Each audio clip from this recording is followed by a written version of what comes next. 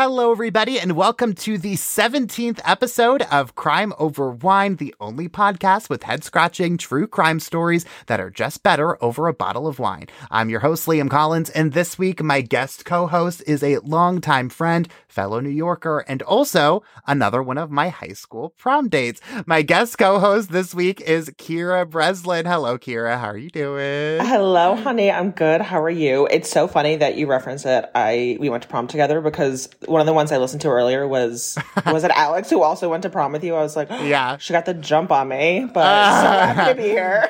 Listen, I'm doing my little prom rounds. By the end of this podcast, I'm gonna have every single one of my prom dates on there. And I won't say how many. I won't say how many there are. But just I had a really fun time in high school. You know what I mean? As you should, literally. Right. Exactly. The glory days. The glory days when we all peaked. Right? Oh, for sure. Yeah. Yeah.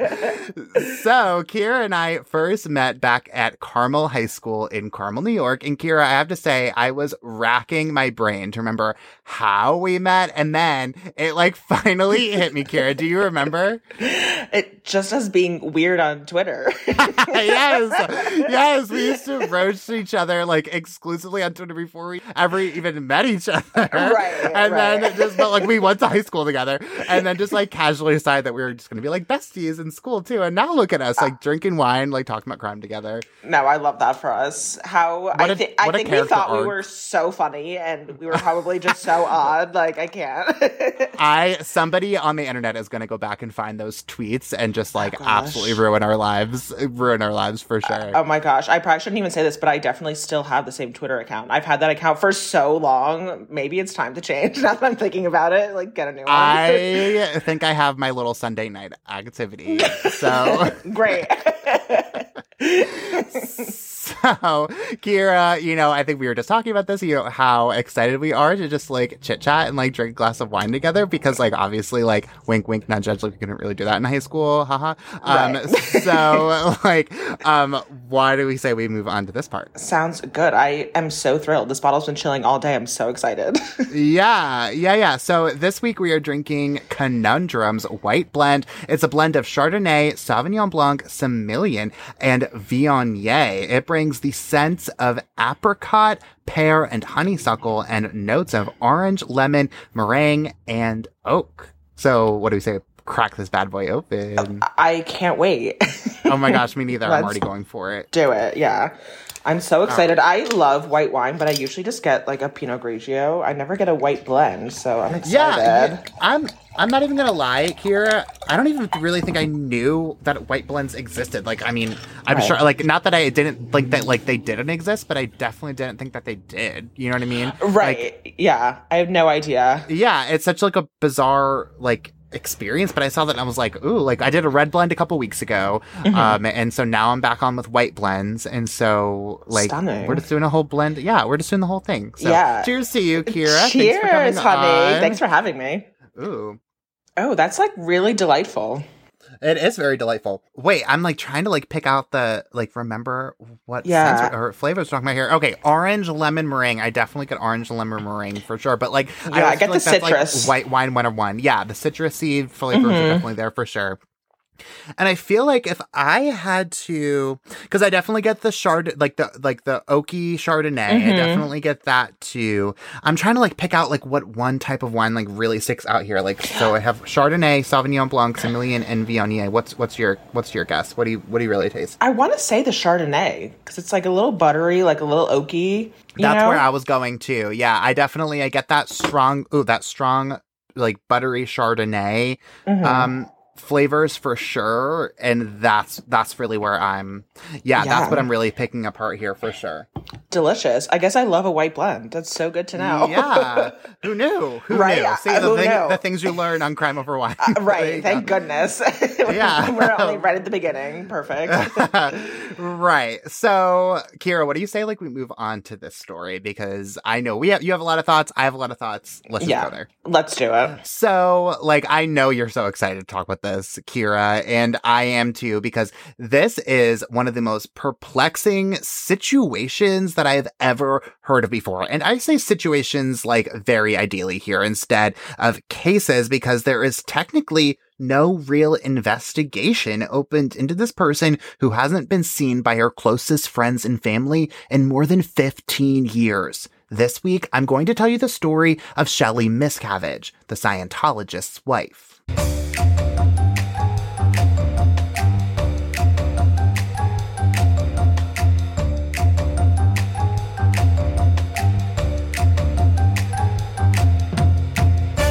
So to understand this story, Kira, we first need to go back to the beginnings of Scientology itself. Scientology was first founded by L. Ron Hubbard in 1953. Ron originally founded a belief system called Dianetics, which basically stemmed from his fascination with anxiety and nervous tensions and also a little bit of extraterrestrial activity. He even wrote a book on his belief system and what he was able to learn throughout his life about how people's psychological state can affect their lives, lifestyles, and life choices. The book, Dianetics, The Modern Science of Mental Health, is largely looked at as the iteration of Ron's mind. It's described as Ron's science fiction fantasies in a self-help book. It argues that the majority of human ailments, both physical and mental, are psychosomatic, almost meaning that someone's external issues are brought onto them by themselves. Kira, I'm hoping you can read the description of the book for us. These are the questions that Ron says you'll be able to answer and the problems you'll be able to solve using the foundations of Dianetics. Okay, absolutely. So why do we give up on our dreams? What is the real cause of depression? Is there a cure for stress? How do you reach your full potential? Why do we hurt the ones we love? Why are some people prone to illness? How can you improve your mental health? Can you conquer your fears? I mean, I think these seem like questions that most people would want to know the answer to. Yeah, you know? Right. Well, and also, this is the third episode, right, that I've done that's kind of like culty, like adjacent kind of thing. Mm-hmm. And so I'm like, I think about like where all these things come from, and I'm like, okay, like these are, like you said, like very normal problems. Right. And I'm like, these, like, I guess I see the draw, right? Exactly. And it's like, okay, like if your cult is saying like, yeah, you're going to be able to figure out like how to cure your stress and like figure out like how, like what the, like, if you're going to be able to conquer your fears, I'm going to be like, okay, like, sure, like, sign me up. Sounds then, good. You don't really know what, like, you don't know where you're getting yourself into. So, right. It's so crazy, like, the foundations that these people set up for themselves. Exactly. Like you said, yeah, I can see how people would get drawn in. It's... yeah. Scary. So easy. Yeah, so scary. Yeah. So the philosophy uses some pretty bizarre methods to achieve its goals. Hubbard preaches this religion using unconventional scientific methods to prove its ideology. They're known to use some experiments, well, most of which are proven to be incorrect and to be ripe with confirmation bias. Their goal is to prove that there are three sections of the mind. The analytical mind uses rational decision making. The reactive mind holds memories, and the somatic minds use the other parts to take action. Obviously, the brain is far much more complex than this, but Dianetics basically says that a painful experience can poison one part of the brain and therefore affect the other two and affect someone's decision making. So that person should go through an auditing process, that's what they call it, which is where they can isolate the painful experience and clear those painful experiences from their mind. I mean, the use of the term auditing in terms of a person's brain definitely gives me pause.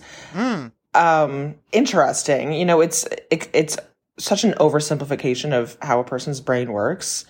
So, yeah. Yeah.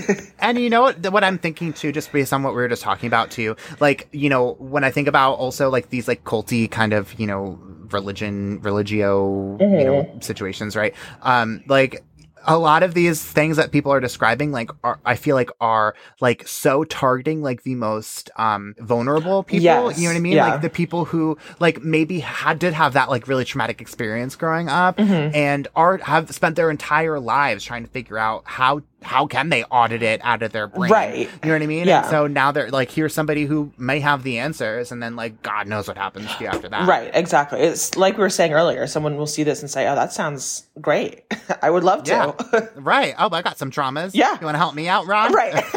Right. So this was the basis of Ron's book, which parlays into the origins of Scientology. The book is referred to be as a book one of Scientology. Ron founded Scientology in 1953, 1954, essentially transferring the foundation that he established through Dianetics into a full-fledged religion. The religion preaches that humans are immortal beings with experiences that extend far beyond a lifetime. The church also connects their belief systems to some extraterrestrial life too, like aliens. So one of the more major tenets of the religion is that a human is no more than what they call a thetan, an immortal alien spiritual being that is trapped on Earth. The church teaches its members that their way of living can help them to achieve greater spiritual awareness. Interesting. I feel like this is where it kind of takes a funky turn.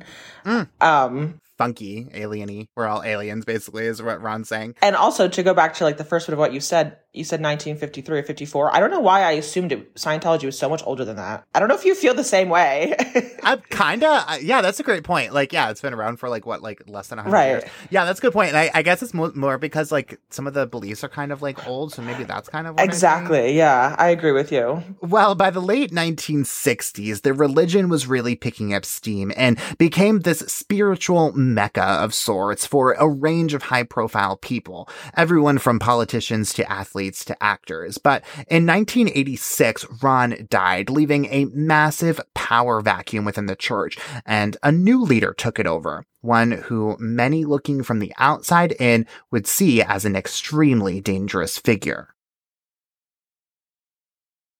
David Miscavige took the reins as the leader of the Church of Scientology at the age of 26, but he had been a powerful figure within the religion much before that. At 21, he was reported to have led a massive purge of rogue church members, people who were thought to be beginning a silent revolt and questioning the church's practices. David really wanted to realign the church's priorities to focus on recruiting very high-profile members after he took it over, and he was pretty successful at it. Today, most well-known members are John Travolta, Ann Archer, Kirstie Alley, Tom Cruise, Katie Holmes, and also Leah Remini.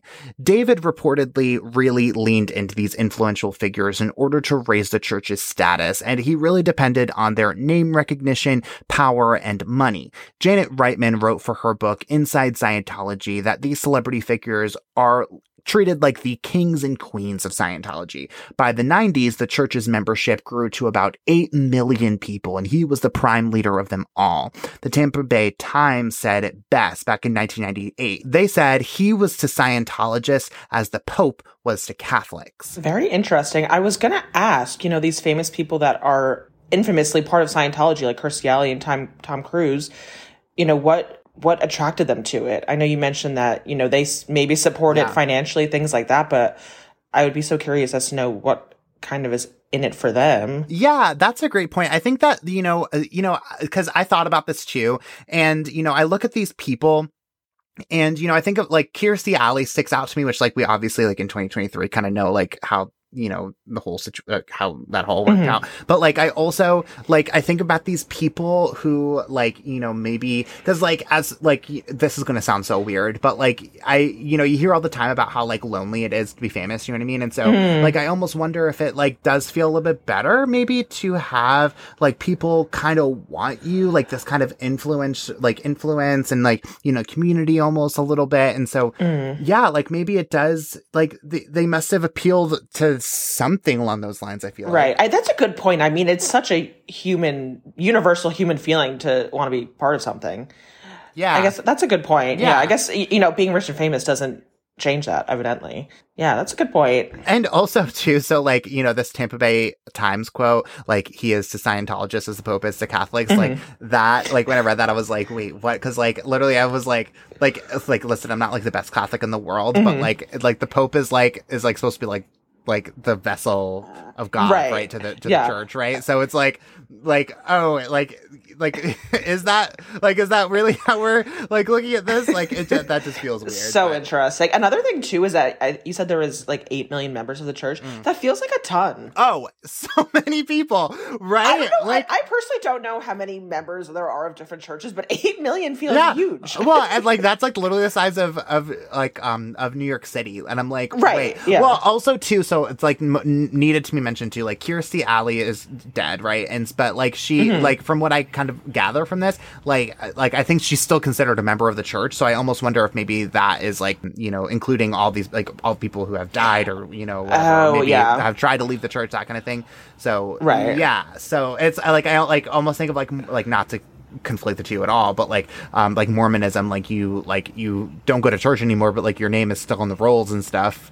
And that's interesting. Yeah. So like that, I don't know, but I did see that. I was like, wait a minute, like you're like I don't know how many people are in like America, but like I would imagine that's probably like 1 in every like 10 people, like is a Scientologist. Like crazy. I would have never guessed that.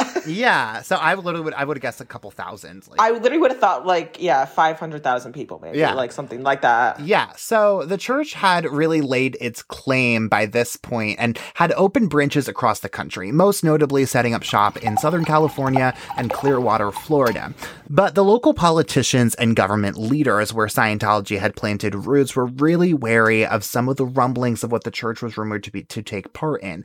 Not only questionable experiments like we mentioned, but also reports of abuse and potential indentured servitude. And at this point, the church had achieved a tax-free status from the IRS too. So some local mayors and law enforcement officials start to push back against the church, leading to some pretty public clashes. There were also these bizarre rumors, specifically in Clearwater, of a potential murder that took place on the church's compound. The alleged victim's name was Lisa McPherson, and there is like a whole lot to unwrap here. Like it is its own podcast. We're not even going to go there, but basically to sum it up, the woman was a Scientology member, and after a car accident, she was admitted for psychological evaluation where her mental state declined significantly. A doctor who came to see her insisted 100% she needed to go to the hospital, but a Scientology leader supposedly refused. They eventually did take her to a hospital almost an hour away, but she died before she even got there. The medical examiner originally reported that Lisa was a victim of negligent homicide, and a grand jury actually indicted the church on felony charges. But later, the medical examiner changed her cause of death from undetermined to an accident, and the charges against the church were dropped. Crazy. That is insane. That's such a sad story about this woman, Lisa. Yeah. It's interesting that, like, you talked about, like, you know, the mayors and things, like, clashing with the church. Like, you hear about that all the time, like, but murder and indentured servitude is a little more serious than just, you know, disagreeing with what a church has to say. Yeah. Crazy. Yeah, and we didn't even scratch the surface there, right? You know, as you very much so are aware. But there are so many stories that I found about this that I'm gonna tell you about, Kira. So like, you know, have your bottle handy, and like also probably another bottle because you're probably gonna need it. Oh, absolutely. I already refilled. Like, okay, good. Yeah, and it's just like it just feels weird, and like they deny this whole thing, right? Of course, like they deny, like we try to get to a hospital right away, but it's also like, okay, like why don't you live within an hour of a hospital? Like I have questions. Right. So, a lot of questions. Yeah, me too. Well, Kira, you know the saying, behind every strong man is a woman. And in this case, that woman is Shelly Miscavige. She's David's wife. The two got married in 1982. David was 22, Shelly was 21. But she wasn't a stranger to the church at all when she first met David. In fact, she grew up around it. Her mother was a well-known member of the church too, but not because she was the supreme leader or influential figure, but because she was one of the church's most well-known defectors.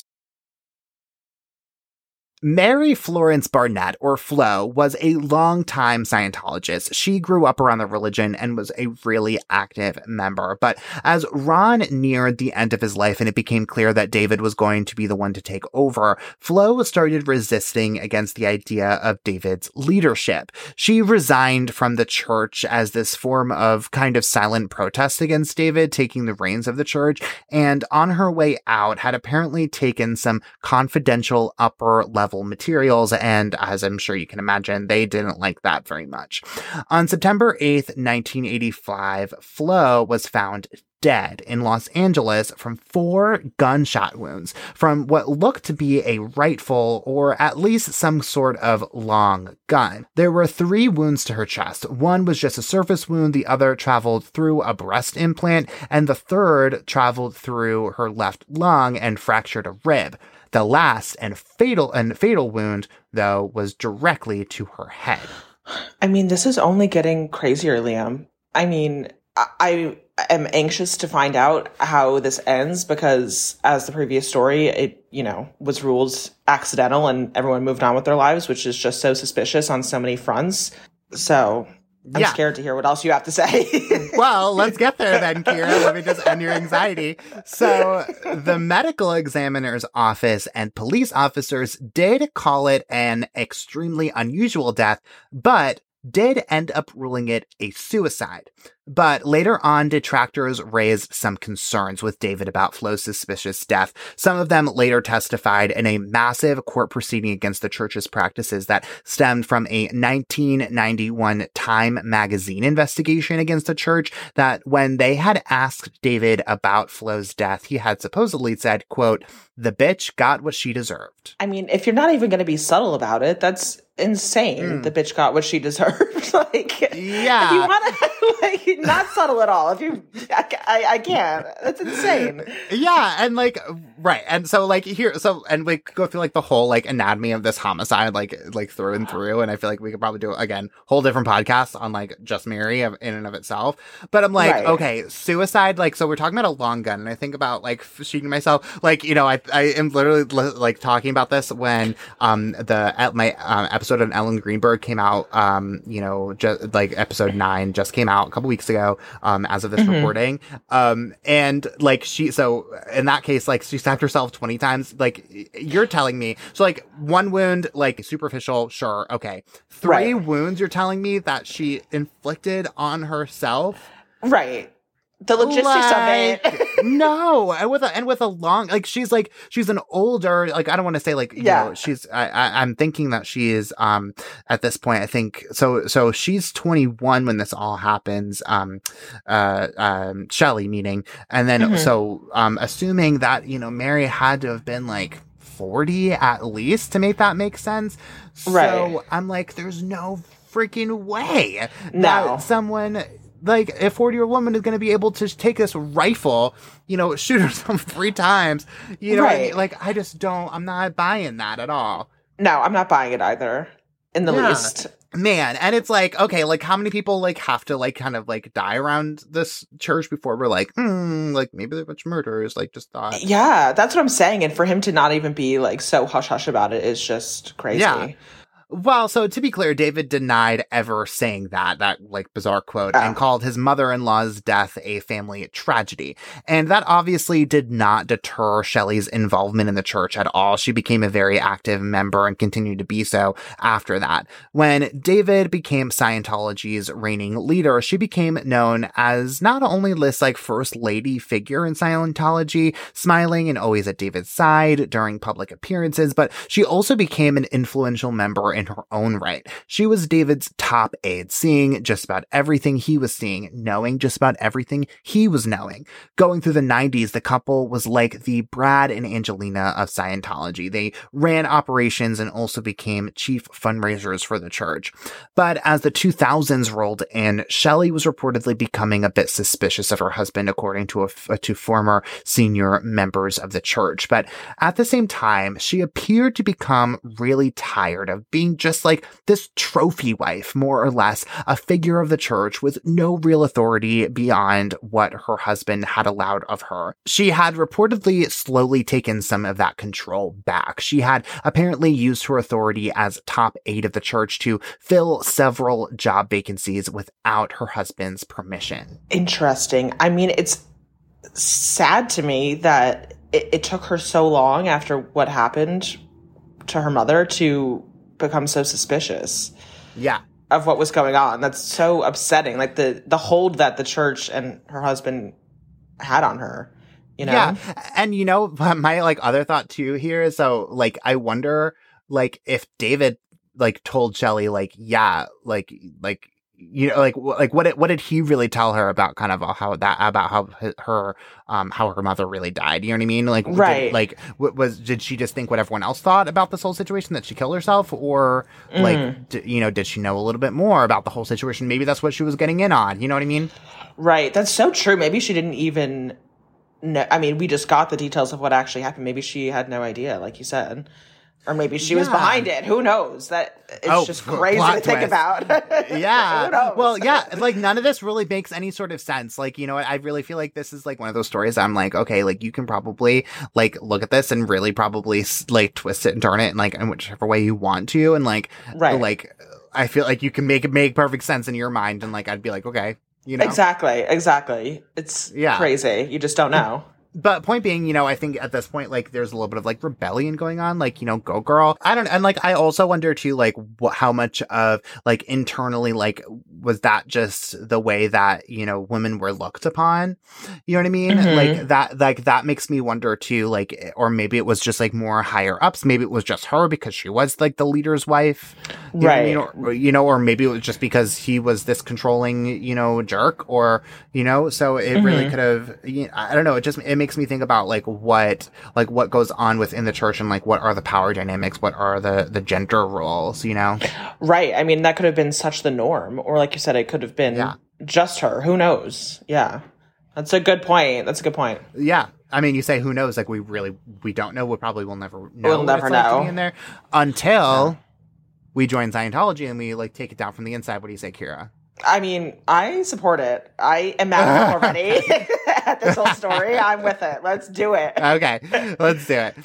So in June of 2006, Shelly and David go on a short trip aboard the Free Winds, which is basically this cruise ship exclusively for Scientology members. And it's sort of this bizarre asset for the church. Kira, I'm hoping that you're able to read the description that the church gives of the boat on its website. Definitely. The Free Winds is a religious retreat that marks for Scientologists the pinnacle of their journey to total spiritual freedom. Its position at sea is designed to provide an aesthetic, distraction-free environment off the crossroads of everyday life. As a center of spiritual enlightenment, it is a place where lives are transformed. Kind of sounds fabulous, honestly. Let's go. I mean, cruise ship where lives are transformed. Like, okay, like I'm with it. It just gets weirder and weirder and weirder. Yes, like you know, as it goes down, because I'm like, oh, like you know, pinnacle of their journey to total spiritual free. Oh, okay, like that's interesting. Like its position at sea is to provide an aesthetic, distraction-free environment. Okay, cool. And then it's like it's at the center of spiritual enlightenment. Right. It's a place where lives. It's like I'm envisioning like a Carnival cruise ship where everyone's just like with the drink package at the pool, like. Yeah, right. So I guess I'm wondering like what I don't know like what goes on out there. You know what I mean? Where like you know, what do you, and what do you expect when you get on the boat? Like those are my questions that I have on that front. Right. I would also be so curious to know how big it is. Like what kind of ship are we talking? You know? Yeah. I mean, I think so. Actually, I've seen pictures of it. You want me to show you? Oh yeah, that'd be awesome. Oh, I see. Yeah, it's like a small cruise ship. I'm seeing like, you know, very normal cruise ship things. You know what I mean? Where it's like there's like little there's a little pool in the background. There are like these like you know games. I'm like, okay, like, what is going on here? Like, what, like, why do you look like a normal cruise ship from the outside, but on the inside, you're this, like, place where your life is transformed? Like, the only thing that I think about... Right, like, what do you got going on? Yeah, right. It's like, okay, this pool cannot be that cool. You know what I mean? It's like, so, like, what's going on the inside? I need to know. I absolutely need to know. So I do think, again, I go back to, I think the only way that we're going to find out is if we join Scientology. So, yeah. I mean, this kind of solidifies it. Yeah, if anyone's listening, I am interested. Thank you. Yeah. Forget everything I've said so far. Honestly, just like get rid of this episode. Yeah. So the Free Winds is kind of this like shadowy place, though. It's reportedly this place that Scientologists use to go between national and international laws. They go out onto this boat into international water so they can basically do like whatever they want and however they want without any clear jurisdiction on who may be able to hold them responsible for their actions. In 2011, as reported by CNN, a woman said she went aboard the boat for what she thought was a 2-week vacation, but it turned out to be a 12-year-long trip of indentured servitude where she served Scientologists for next to no pay. And children were apparently used as labor too, but we'll get there toward the end of this episode. I mean, I just don't think there's enough white blends in the world to wrap your head around this. Yeah, I like really want to know how that vacation turned into this like 12-year thing.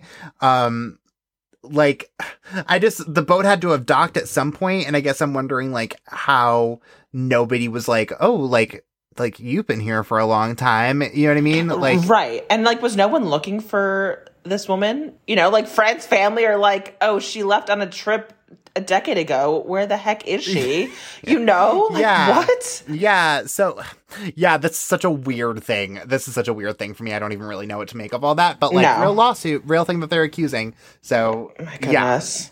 My goodness. When David and Shelly returned from their trip aboard the Free Winds, she was said to have visibly changed her mood and looked, quote, demurred. A former spokesperson for the church said that Shelly had apparently asked if her husband was still wearing his wedding ring. I mean, wedding ring aside, you know, what, like we're just saying, what goes down on this ship? You know, she comes back. She comes back. Yeah. She comes back with a new mood, new demeanor. Like, what happened? Yeah. Yeah. I want to know what happened on that boat, too. And, like, luckily she was able to come off it to begin with because she could have been there for 12 years. Right. So, yeah. Yeah. So, I mean, again, like, clear, you know, change in demeanor. And, like, this is all kind of, like, rumory, like, secondhand stuff kind of thing. Because, like, as you know, like Shelly doesn't tell us anything about this. Right. And so, like, I am really, I just have a lot of questions for that. And also, too, it should be noted, it should be disclosed here, like, this former spokesperson for the church, like, has a book, like, railing against the church. Like, he's, like, a very vocal person, like, you know, railing against, like, the foundations of the church. So, like, I kind of take, like, a little bit of grain of salt here, but, like, that, like, you know, statement, has, like, you know, really, you know, has been reported and shared enough, I guess, that I feel comfortable sharing it here. Right. So that's kind of where I'm at. Yeah. And I think another thing, too, like, we were talking about how she had kind of started to rebel a little bit. I wonder if, you know, ever since mentioning that woman who became an indentured servant, I wonder if she went on the ship and, like, kind of really started to see Scientology for what it really was, you know? Yeah, that's possible. And maybe, you know what, because if they're talking about, like, too, like, where my mind just went is, like, okay, if this is supposed to be, like, some sort of, like, life-changing experience, like, maybe, like, all these things about, like, her starting to question things, like, maybe this was their way of, like, you know, jamming it back into her, you know what I mean? Of, like, you know, going on this boat and, like, you know, trying to, like, you know, brainwash her, you know what I mean? And, you know, for lack of better words, you know, into going back into this, and it clearly didn't work. Right. Maybe it worked too well. Like, I don't know. Like, yeah. Or like you said, like, maybe it really opened her eyes. Like, I mean, clearly these people don't really, like, have, you know, like, realize, like, how bad of the things that they're doing. You know what I mean? So it's like, maybe that they're just like, yeah, like, we'll just come along, like, you know, see, like, how great it is. But, like, really she sees this and it's like, what the heck? And it's like, also, weren't you here 6 years ago? ago when I came on? Like, weren't you, like, didn't I sit next to you at the pool? You know what I mean? Like, yeah, maybe. Right. Like, what's going on here? Just a few months later was the event of the century for Scientologists. And this, Kira, as you know, is where things really start to take a turn.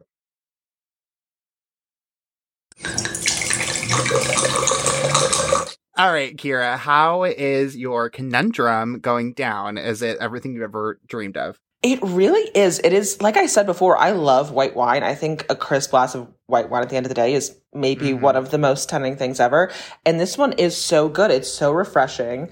It's so smooth. Yeah. It's you've opened my eyes. I'm going to have to try, more white blends I've never had that I remember. And I think, the more I drink it, the more I'm like, focusing really in on those flavors. Like I've said on this podcast so many times, it's like, I really am starting to taste that oak. Mm-hmm. I'm really starting to taste, like you said, like it's getting smoother as I go down. Mm-hmm. And so I think that's really interesting. And yeah, I didn't really, talk about, the, smooth versus tanniny, like the smoothness of this is on point. Like it almost, because episode 9 we drank Foga's Pinot Grigio, and that was like drinking water, right? And so I'm like, yeah, and so like with like a little bit of kick to it, you know what I mean? And so like, but like in terms of smoothness, like this kind of like is as close to that as I have gotten so far. Right. It is just so good.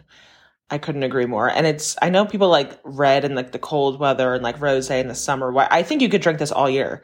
I think this would be pleasant anytime. Yeah. Like I see myself drinking this outside in the summer. I could also like be next to the fire drinking it. It's just so good. Yeah, I agree there. And I'm definitely with you there. I like, as everyone knows in this podcast, like I am a red drinker through and through. Mm-hmm. Like I reserve my whites and my rosés for the summer. I'm that girl. Right. Yeah, exactly. But, like, yeah. I also, the weather's getting a little bit warmer and I could see myself, sitting out in a little porch.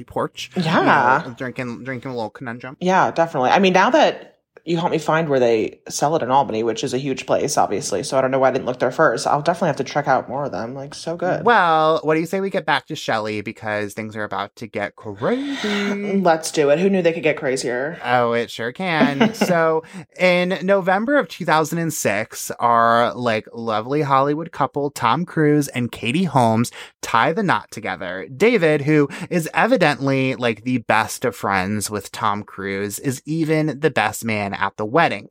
The wedding represents the union of true Scientology royalty, literally taking place at a 15th century castle in the mountains of Italy.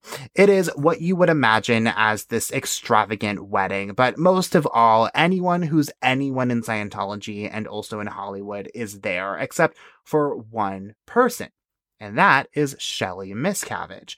Leah Remini, who is best known for her supporting role on King of Queens, said in her documentary and in her book, Troublemaker, that she asked multiple different people, casually, nothing probing about, where Shelly was. Totally normal question. You don't see your friend at a wedding. You're like, where is she? Right. To which she said they had reportedly replied, quote, "You don't have the fucking rank to ask about Shelly." I mean, pardon me? I feel like that's an extremely innocent question.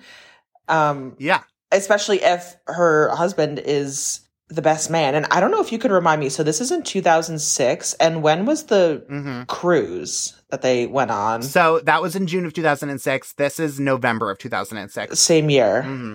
Yeah. So just a couple months later. And so, yeah. And so it's just like, and I don't really think that they're like best, like Shelly and Leah are best of friends by any means. Right. But like they certainly know each other. You know what I mean? Like she's high up in Scientology. Right. So is Leah. And so it's this kind of like natural thing to be like, okay, well, David is there and but Shelly isn't. Like, why is that? Right. I mean, I feel like that would be a natural question, even if someone wasn't close with the couple. This guy is the best man and his wife is not the wedding at all, Yeah, and it also kind of, I don't know, and at this point, like, you can tell, like, just based on the kind of how Leah describes this whole thing, like, maybe, like, she was trying to, like, starting to side-eye things a little bit in the church kind of situation, so, like, maybe they did see this as maybe another one of her prying questions, sure. Right. But I don't know. It feels like a very, like, weird way to be like, hey, where's your friend? You'd be like, you don't have the fucking rank to ask about her. Like, oh, okay, sorry. Right. And it's not like it was accusatory or anything. Asking where someone is, pretty non-combative. Yeah, no, not at all. Well, obviously, this does not sit well with Leah at all, and she still isn't seeing Shelly make her usual public appearances alongside David. And so Leah continues to ask about Shelly, but there was always some excuse. She was in a meeting, she was on a special project, or was visiting a relative somewhere. Shelly did make one other public appearance in August of 2007 when she was photographed by the press being escorted to her father's funeral. But that was the last time anyone has ever seen Shelly Miscavige in public. Leah says that for the remaining time she was an official Scientology member, she was subject to intense interrogations and thought modification experiments after she would question David's rule and ask about Shelly's whereabouts. By 2013, when she hadn't seen Shelly for herself for 8 years, she decides she is going to leave Scientology, and so she does. But immediately after her successful exit from the church, her very first goal is to find Shelly. I mean, she has tunnel vision. And so in August, she files a missing persons report with the Los Angeles Police Department. Along with it, Leah hands the detective a letter to give to Shelly if they are able to find her safe and sound. And Kira, I'm hoping that you're able to read it for us. Dear Shelly, it is not normal for you to be so out of communication. It is not normal for you to not be with your husband at the wedding. For years, I have been trying to get confirmation that you were okay. I was met with such resistance that it has caused me enough concern to go to extreme measures to make sure you are in fact okay.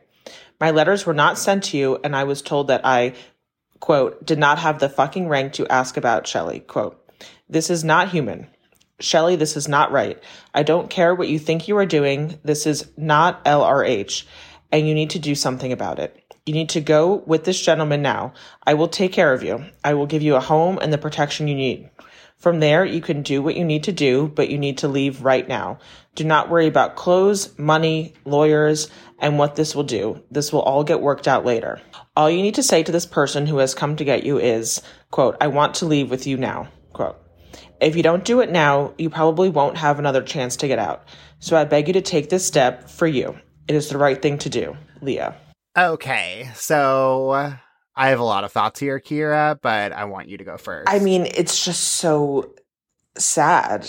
You can clearly tell the desperation that she feels. This woman that she was seemingly probably close with and cares about and hasn't seen in years. It's just so devastating. I can't imagine being in her shoes, Yeah, and it's almost written too like she knows that she's alive somewhere. You know what I mean? And it's she knows what's up. Yeah, she knows she feels like she's being held captive somewhere, and I don't even want to say feels like it feels like she knows that. You know what I mean? It feels so matter of fact, where it's here's the here's this letter, give it to her, and it's written in a way that's not if this gets to you, if you can hear me, no. Yeah, if you're in danger. Yeah, right. Oh my gosh. But also, so there was one thing that I need to it racked my brain when I was trying to read about this.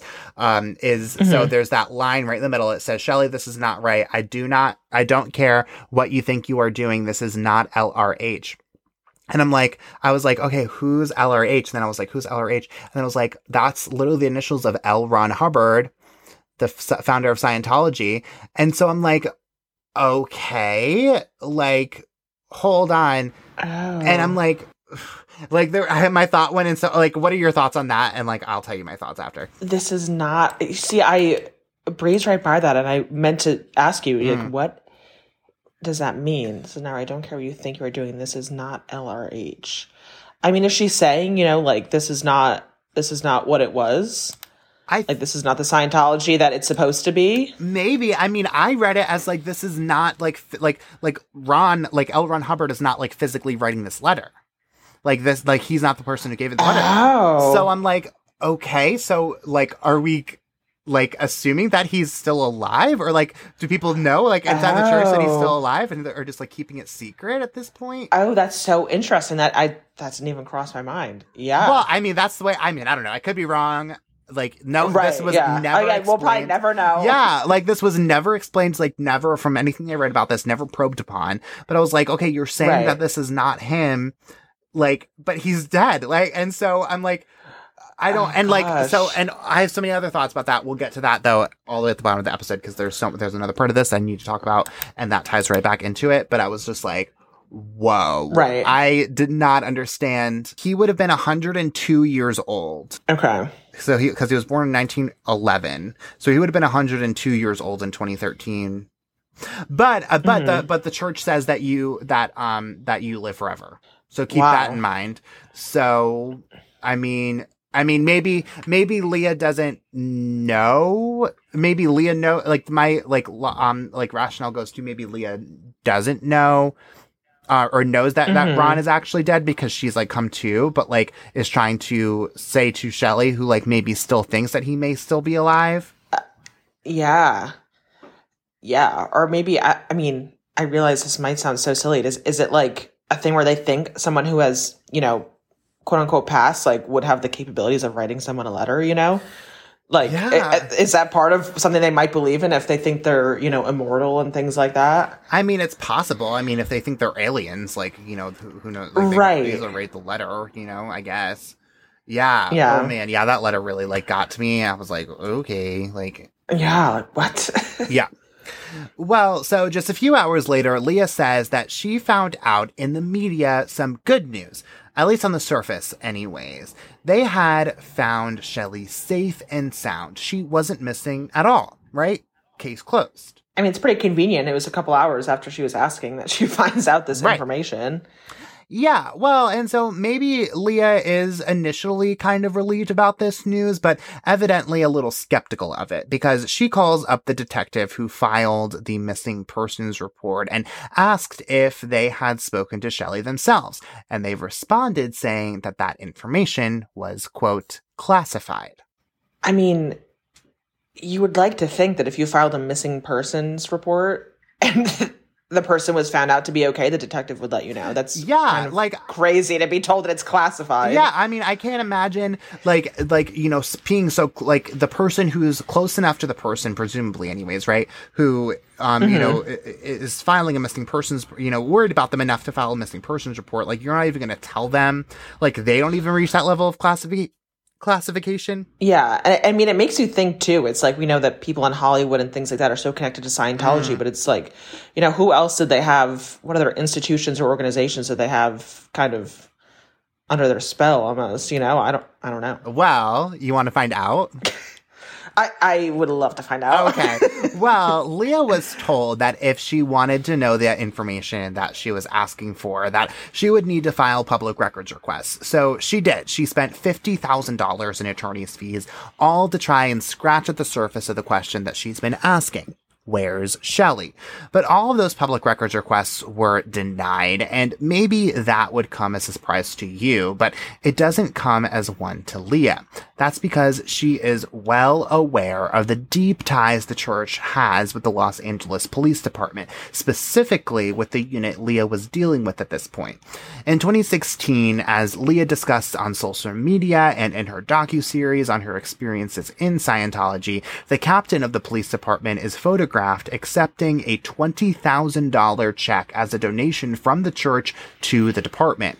The church and officers have a pretty close connection. They would often hire off-duty officers as security guards, and the church would often donate to charities supporting the police department. Yeah, so that was exactly what I was afraid you were going to say. And that's kind of what I've suspected all along, even since, you know, that first woman passed away, and then Shelly's mom, and gosh. Yeah. Well, I mean, how do you defeat that? You know what I mean? It's like, and it's like, you know, you're clearly up against this cult-like organization that, like, you know, pretty much, you know, without saying the words, like, next to openly admits that they brainwash people. And so then, you know, then you're trying to get the police department to investigate them, like, there's no winning. Yeah. No winning. Yeah. So, yeah, Leah was fighting an uphill battle, and, like, you know, I guess good for her for, like, you know, like, realizing it, I suppose, because, like, you know, she'd clearly come to at this point. But, man, yeah, that didn't feel right. So, yeah, I mean, Leah had no reason to believe that the department was going to be of any help to her in finding out where Shelly is. And that's when Leah writes a book and comes out with several docuseries with the sole mission of shining a light on the practices of the church and finally revealing where Shelly is for good. Right before an episode of Leah's docuseries was meant to air that would have focused solely on Shelly's disappearance, the church releases a statement calling Leah a, quote, foaming anti-Scientologist. The statement continues saying that Shelly had called Leah's repeated attempts at trying to contact her abusive. The church even calls for Leah to be prosecuted for knowingly filing a false missing persons report. I mean, that's just insane. And it's just insane. And like the statement saying Shelly calls it abusive, as if anyone's going to believe that. Yeah. Well, Shelly wasn't part of that at all, Yeah, I mean, it just is odd. And like, again, like kind of what we're going back to before, like, when they're like, yeah, prosecute her. It's like how scary is that? I mean, I'm sure she like kind of knew that was what was going to come. But it's like, you're up against, like the people who are going to be doing that are the same people who are accepting money from them and like, refuse and like not giving you any sort of information. And so, yeah, that's really scary. Right. But then also too, kind of what you were saying before about like, like all this stuff, like it feels like if she's asking all these questions, and like, just let Shelly answer for herself. Like if it's truly exactly what you're saying, that like she really just wants to be left alone and everything's fine. Okay, let us see Shelly. For 2 seconds, let us see Shelly, tell her to speak her piece, and then this whole thing goes away. And that's the end of your problem. Exactly. Feels like an easy enough solution, to an outsider looking in. If you're so upset with Leah asking, let Shelly call her up on the phone. You know? Right. And it's like that would like, again, like you said, like that would be the end of it. That would be, and it's like, that would be that. Yeah, instead of like all these like written statements that like literally anybody on the internet could write. Like they were like, if you look at them, they were like literally written on a Google Doc.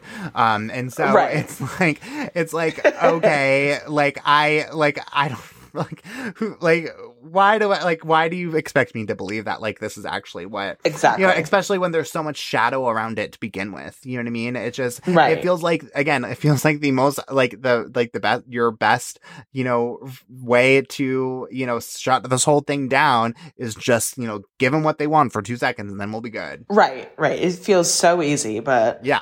Well, so Leah is not the only person searching for Shelly either. Former members of the church are worried about her too at this point, and they have some theories as to where she may be. Former members of the church believe Shelly may be at a compound of the church's Spiritual Technology Corporation near San Bernardino, California. It's a remote forest compound with prison-like security. Now, based on what we know about Shelly's case, it's really unclear whether she is living there voluntarily or is being held against her will, again, according to these former members' theories. We don't know a whole lot about this compound, but an anti-Scientology protester is known to be a bit of a nuisance to the church and actually showed up several times with cameras asking questions about where Shelly is. His name is, yes, the Angry Gay Pope. Laugh about it for a second, come back to me. And he has posted dozens of pictures and videos of this compound and his interactions with the people who work here. And so, Kira, I'm going to send you some pictures of what he posted of the compound. Okay, yeah, if you go to like kind of like the middle, there should be like a little thing that says like outward facing ultra barrier is what it's called. Oh, yes. Mm-hmm. So yeah, so if you open those, you'll see, like, you see the fence? Yeah, with the spikes. Yeah, so what do you think of that? I mean, it's like one of those things you're questioning, are they trying to keep people out or trying to keep people in type of thing? Yeah, so that's exactly the, question that, a lot of people raise about this whole thing. So, like, basically, just to kind of describe it for everyone listening, and, like, you can go, like, we're going to link this on our website too, so you can see this for yourself.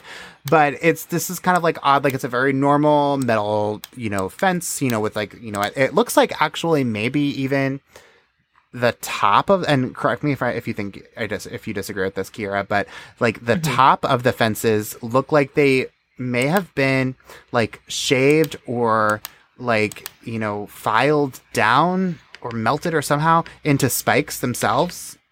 Yeah, actually, I agree with you. That's such a good call. It does look like they were kind of like melted or something like that. Like kind of. Like that's not like the normal shape, so that is kind of odd. But then, like at the base of that, like there's like a little bar that goes across, like maybe like a foot down from the top of these spikes, and resting on top of those are these little spikes that come out, and they're facing kind of like what Kira was kind of talking about before, facing into the compound. So like, you know, typically you think of like fences as keeping stuff out, you know, animals, intruders, that kind of thing. But like this is, you know, there's not even spikes going to the outside. There's only spikes going, you know, facing inside toward the compound. Yeah. So, like you said, like, are they trying to keep people out of the compound, or are they trying to keep people from escaping the compound? Right. It's just, some of these are just so jarring. I mean, the front gate lady behind bulletproof glass, like, why? You know? Yeah, right. Yeah, I mean, and I would imagine that, like, again, at this point, especially, I mean, probably this guy alone is probably like, what's it called? It's like, you know, threatened this place a couple times, but I'm sure that there are like security, you know, concerns, I suppose. But yeah, I mean, it looks like a little campground, but then like this like high security, like it looks like camp. You know what I mean? Like log cabins, right? But then, crazy, you know, there are these like spike fences, and it's like, okay. And there's like this giant propane tank. Oh yeah, giant propane tank for use after World War II. What? Yeah, and like that's definitely him like editorializing. I like can't imagine that he knows a whole lot about propane tanks. But like it's still like an odd thing, because it's like, why do you need that much propane? It's like very like end of the world-y. Yeah, right, exactly. And it's like so that way you never have to go get gas ever again. Nobody ever has to come onto the property to give you gas again. Probably at least for the next like 10 years or whatever. You know what I mean? Right. So, oh my goodness. Yeah, you know, again, assuming that they're using it for just like, you know, regular operations. But yeah, like you said, that looks like it's like, okay, if the world ends and we can't get gas anymore, like we'll have like a 10-year supply of it. Like we'll be fine. Right. Oh my goodness. Crazy. These are so spooky to look at. It is. Yeah. And like, again, like just for this tank again too, like, you know, this is like, just for people listening, like this is literally what like you see people like, or what you see like tractor trailers, like, you know, like riding around in, like in terms of size, you know what I mean? So like just picture that. And like, it's literally just for this one compound. I'm like, okay. Yeah. Yeah. Oh my goodness. So, you know, Shelly has 4 or 5 beagles with David, and friends and family of theirs say Shelly loved those dogs so much, and they are actually still living at their home. So they make the argument that that is evidence enough to suggest that Shelly is not living in this compound voluntarily if she is indeed living there. Others believe, though, that she may be being held at a much more dangerous location. Former members have also said that they believe she may be living at what's called the Hole. It's a prison facility about an hour south of the compound that we were just talking about. Now, this isn't a typical prison, right? It's a Scientology prison known to be used for defectors and people who commit crimes against the church. The Tampa Bay Times described the facility as having degrading conditions and harsh punishments where members intimidate each other by forcing each other to confess to things that they have not done. I mean, it's crazy to think that, you know, people are speculating that Shelly is there. Meanwhile, she's the wife of the leader of the church. You know, is no one safe from this type of treatment and stuff, you know? Yeah, I mean, I guess not. But also, you know, think back to like what was happening right before this, where she was kind of rebelling a little bit, you know, like you know, doing things on her own, like against her husband's wishes kind of thing. So it's like maybe she was defecting, you know, a little bit, you know? I mean, that sounds right, I suppose. I don't know. Yeah, it's just so scary. I mean, to have a prison, you know, for a religion, it just feels so crazy. I don't even know what other word to use to describe it. Yeah. This is just all so insane. Well, yeah, and so this is all, kind of like, secondhand kind of knowledge, like it's all like former members and that kind of thing. But like it was published by, again, the Tampa Bay Times. So it's like, I put a little bit of credit into that from that perspective, a little bit more so than, the Anchor Gay Pope, like, Tampa Bay Times, it's Anchor Gay Pope, Right. Yeah. So, but like still, like, I don't know. It's just, it's all very odd. And it's mixed in with the fact of like, okay, well, where's Shelly? And like, nobody is really saying where Shelly is and we haven't really heard from her. Yeah. So. And it's like also too, like, how you were saying, like a lot of it is not hearsay, but like not speculation. It's not, totally confirmed, but it's like some of this stuff is so crazy. It's like, how could it even be made up, like, yeah, so true. You know what I mean? Like there has to be some truth to a lot of this if, it's not totally verified. Well, and like, why? Like, why would it be made up? Like that's a great point. Exactly. Yeah. Yeah, well, I think there is exactly one person who could probably tell us where Shelly is and probably has the means to end this mystery once and for all. And that person is none other than David Miscavige. But there are two problems with that. One, he clearly does not have any interest in ending this big charade if that's how people want to think about this. I mean, he could have talked about this years ago and like, put this all to bed. Clearly he's not interested in doing that. And two, David himself has been missing for years. What do you mean? Well, so remember when I told you about the supposed children's servants on the Freewinds, that cruise ship? Yeah. Well, they ended up suing the church and David for their alleged actions. 3 former members said they were forced into the church as kids and worked into adulthood with almost no pay. They worked on the boat and were forced to sign a contract to work for the church for 1 billion years. They said their working conditions were horrible, citing abuse and poor living situations, and tried to leave the church several times and evidently were eventually successful as adults. The Tampa Bay Times reported that service agents tried to serve David with the lawsuit several times in California and also in Florida, but they were unable to. Former members believe that David did what Ron did when he came under legal pressure toward the end of his tenure as leader.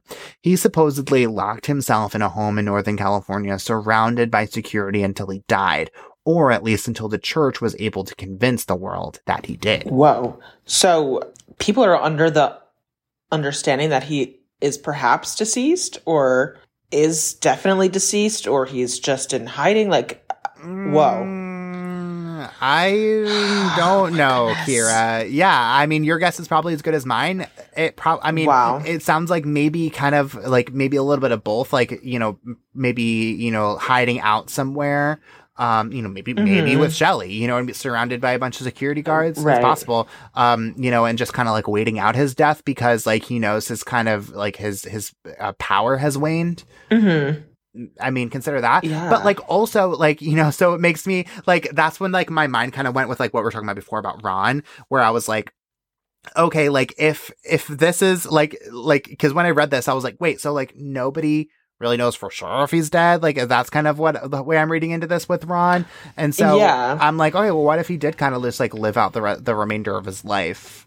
You know what I mean? Like somewhere and like, and then eventually they're just like, yep, he's dead. Like, so that way we can like move on with our church. But like really he was just like chilling in the basement. Yeah. I mean, we saw in those photos, they clearly have the means to keep people extremely hidden. So I feel like anything is so possible. Yeah. I mean, this is so frustrating because I just know we're never going to know exactly the answers to all our questions and it's going to keep you up at night. No, I know. And listen, I hear you all, moaning and groaning, listening to this episode because you hate when I leave you on a cliffhanger, but like get used to it because like we're never going to know what the heck's going to happen here. So man, yeah, it's so frustrating too because it feels like there's like such a small group of people that know all the questions that we have, and I'm like, just tell us, write a book, I'll read it. Right. I've even wondered, I mean, I think what Leah Remini has done is like just so brave, and I really I think I can't imagine what she's gone through, but even her, it's like, what else does she know that she's just too afraid to say for like fear of her life, Oh yeah.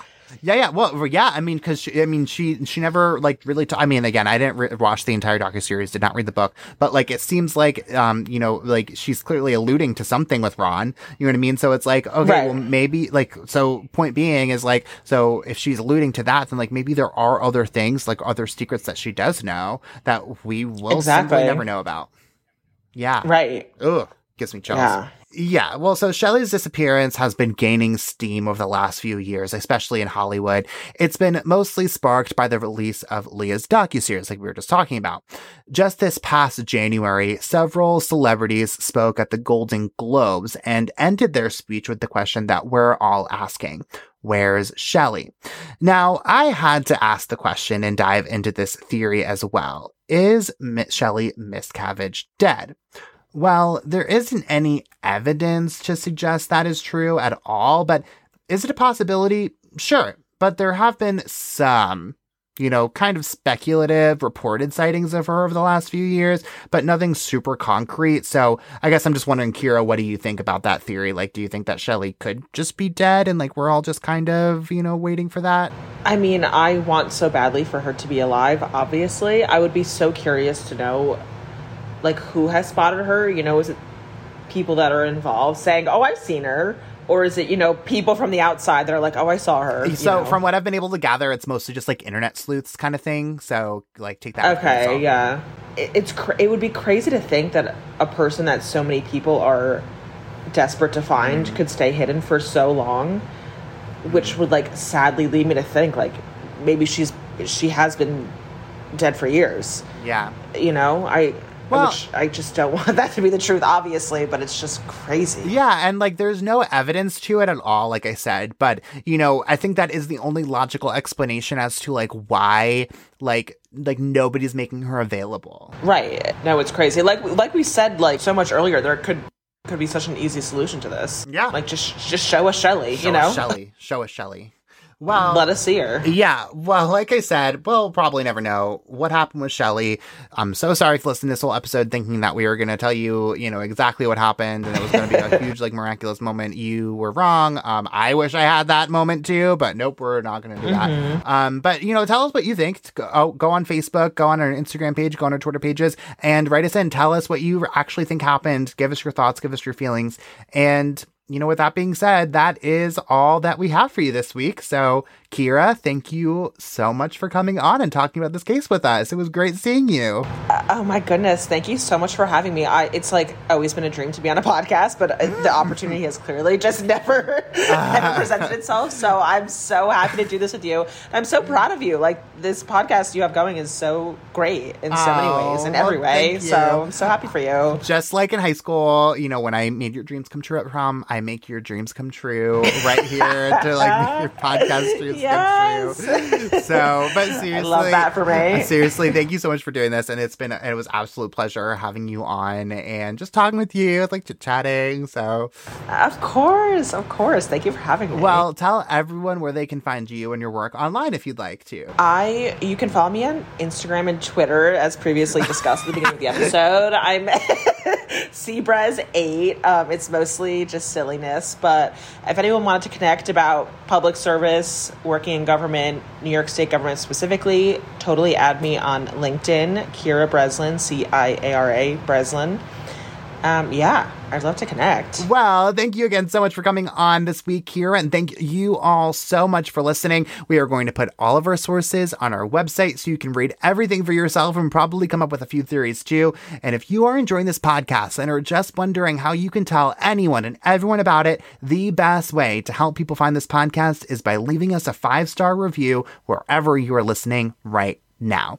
Make sure you follow us on Facebook, Twitter, and Instagram, and we will see you next week for another episode of Crime Over Wine.